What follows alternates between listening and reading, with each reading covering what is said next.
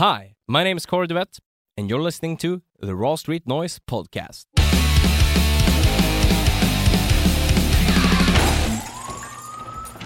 We were at Sweden Rock Festival in the second week of June to do interviews with bands for a Swedish podcast called Rockflödet. Yep, that's right, and now we can share these interviews with you here as well. Before we begin, make sure that you follow Raw Street Noise in your podcast player and on social media so you don't miss out on future episodes. And if you understand Swedish, please check out our weekly rock news podcast, Rockflödet. Today's interview is with Olof from Amaranth. This interview is in Swedish, unfortunately. So if you don't understand Swedish, we recommend that you check out our other interviews in the feed. Corey DeVette här från podcasten Rockflödet och min kära poddkollega Jonas. och vår kära gäst i form av Olof Mörk från Amarante. Jajamän, och ni har ju som sagt genomfört ett fantastiskt gig här på Sweden Rock Festival. Superbra uppslutning av folk, en jäkla massa bomber och 2 år av pandemi och få åka ut och spela igen. Hur känns det?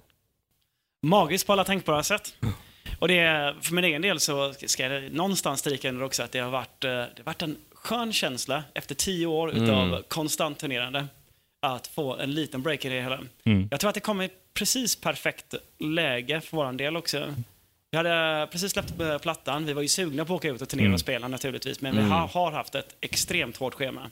270 resdagar varje år i genomsnitt i 10 år. Så när det väl kom där så var det var ganska bra timing för oss att ta en break. Men med det sagt, efter ett halvår så var man ju extremt sugen igen. Efter 1 år så var man fruktansvärt sugen. Efter 1,5 år så gjorde vi 1 gig i Kuopio. Och det var ju inte närmelsvis nog. Skillnaden mellan Sweden Rock idag och det här enda gigget som jag har gjort de sista 2,5 åren i Kuopio var att då när man stod på scen så visste man att detta är en one-off. Och sen är det tillbaka till, till pandemitiden. Ingenstans land. Plus att det var stor skillnad på publiken. Man märkte att de var fortfarande lite awkward med får man verkligen röra sig på festival? Får man röja? Får man ha kul? Liksom? Och det var ju ingenting utav detta kvar överhuvudtaget. I alla fall gigget som vi gjorde på Kuopio var mycket större. Det var ju liksom headline tillsammans med Nightwish. Här så var det ju lite tidigare slott, men vi kompenserade ju det genom att sätta upp en full headline pyroshow ändå. Exakt. Det var ingen 6 minuters festivalshow. Nej. Bara bränna av i enkelhet. Så att, jag kollade ju på scen som sagt innan för jag var filmare. Jag tappade räkningen på hur många placeringar av eld och bomber som ni hade, men det var ju en magisk inramning, bara introt. Ja, verkligen. Alltså, det är definitionen av go in with a bang, liksom. Precis, och det var kul att höra responsen också, efter man har lagt ner mycket tid på det och planerat det. Jag har ju planerat själva pyroshowen tillsammans med våran finska pyrotekniker och samtidigt skrivit musik ut efter att det ska vara smälla till också. Just det. För min del att sitta hemma i Göteborg i min lilla studio och sitta och komponera musik med massa stråkar och grejer liksom, och tänka att här ska det vara eld, här ska det vara eld. Och sen står vi i sidan utav scen och vad det kan vara, 10 000 pers, 15 000 pers, någonting sånt där.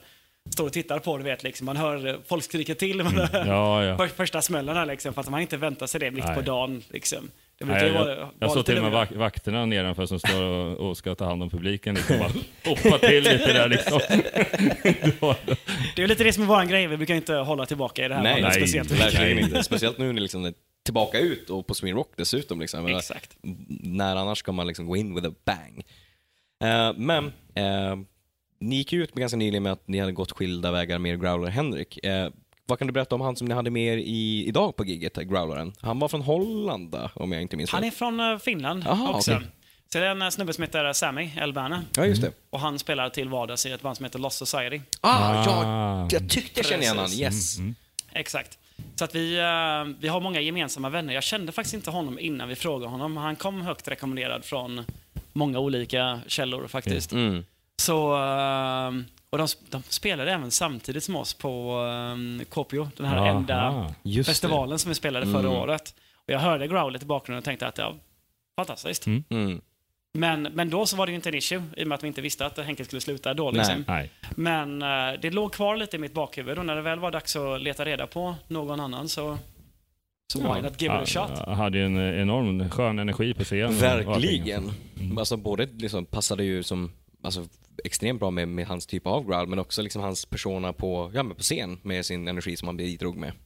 Ja, men absolut. Och superskön snubbe på alla tänkbara sätt liksom. Så att vi kommer faktiskt ha 2 stycken olika growlare. Ja, för vi hörde riktigt som, och vi visste inte om det skulle vara på det här gigget, att ni ska ha typ som 2 special guest, eller vad man ska kalla det för. Just det, och det är det som är roligt att förvirra folk lite. Hur kommer det se ut? Okej, första growlaren ska growla här. Och så kommer nästa in. Liksom. Precis.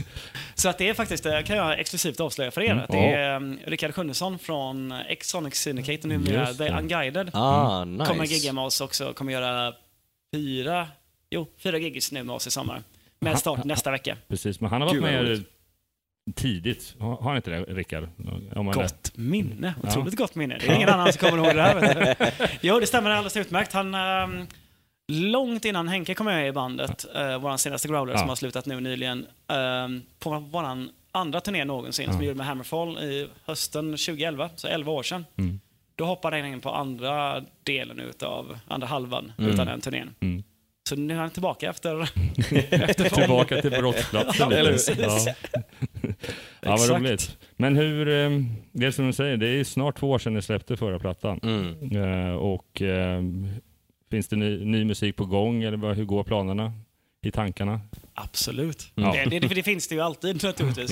Men lite mer specifikt, vi har inte spelat in en platta än, men däremot så har vi spelat in ny musik. Och inte bara en låt heller också.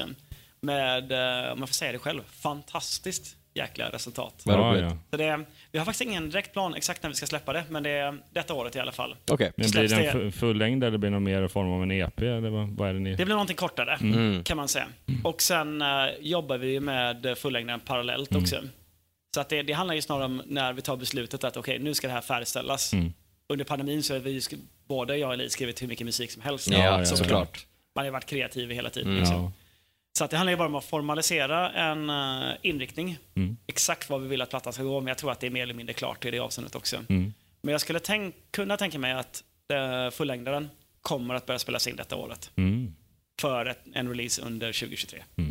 Nice. Ska ni spela in det i sånt fall på samma plats? Eller har ni kommit så långt i planeringen? Det kommer bli samma plats. Same place, same channel. Varför ändra på ett vinnande koncept liksom? Ja, visst. Exakt. Vi har ju en standardfråga som vi ställer till alla som vi intervjuar. Just på grund av att nu är festivalen tillbaka men hela grejen att nu kan man åka ut och spela så helt enkelt, kanske en svår fråga, men desto roligare. Vad har du för bästa festivalminne? Och det går bra att säga fler än en, 2 går bra. Vi hade någon som sa 3 igår. Så att, men om du ska välja ut någonting som så här sticker ut. Antimusikaliskt eller bara rent personligen. Precis, bästa festivalminnen. Alltså, vi har ju haft några riktigt mäktiga. Jag måste ju naturligtvis välja. 2018 så spelade vi på Rockfest Finland. Som är en av headlinersna där utanför Helsingfors. Och då hade jag förberett en plan. Min dåvarande flickvän trodde att hon skulle åka dit och överraska mig. Att jag inte visste att hon skulle komma dit. Men detta var ju bara en del av min grand master plan, så att säga. Och till syvende och sist, när hon väl skulle dyka upp och överraska mig, så undvek jag henne. Gick rakt upp på scen och spelade och sen ropade ut henne på scen för att sen fria till henne inför 15 000 pers. Det där slår ju... Det är inte mycket som slår det där. Nej. Ner på knä, alltihopa vet du. Och det var bra publikrespons på det också. Alltså, vad var känslan precis innan du gjorde det? Det var ju en grand masterplan, men ändå var det nervöst. Det var lite som att gigga ikväll faktiskt. Nu har man planerat under flera månader. Allting har gått i lås än så länge. Nu är det bara njuta utav upplevelsen. Ja, exakt. Inför 15 000 pers. Precis. Så här, märkligt nog, jag hade nog varit mer nervös ifall det varit tu man hand på en bro i Paris som hade gått ner på knä. Nu hade man ju publikens backup också. Exakt. Så det var fantastiskt. What's not to like, liksom. Exakt. Det går inte att säga nej i varje fall. Nej, det hade ju varit jobbigt. Den hade ju varit tung. Hon sa ju faktiskt inte utan hon sa ju of course. Så frågan är ifall det är juridiskt giltigt. Exakt. Ja, men ni hade ju ett fantastiskt bröllop senare, så att jag sa väl då, om inte annat. Jag tror att det verkar som att framtiden ser ljus ut. Och hoppet om att vi förhoppningsvis på att det här kriget i öst ska ebba ut någon gång. Men annars så det ser verkligen kul att se så glada idag och komma tillbaka till livescenen. Verkligen. Jo, för våran del så har det nog nästan aldrig sett mer positivt ut än vad det gör just nu. Liksom. Så att jag stryker under den känslan helt enkelt. Yes. Vi tackar så mycket helt enkelt. Ja, tusen tack för att du ville ställa upp och återigen ett fantastiskt bra gig. Tackar. Superkul att snacka med er igen också. Tack. Lycka till med allt.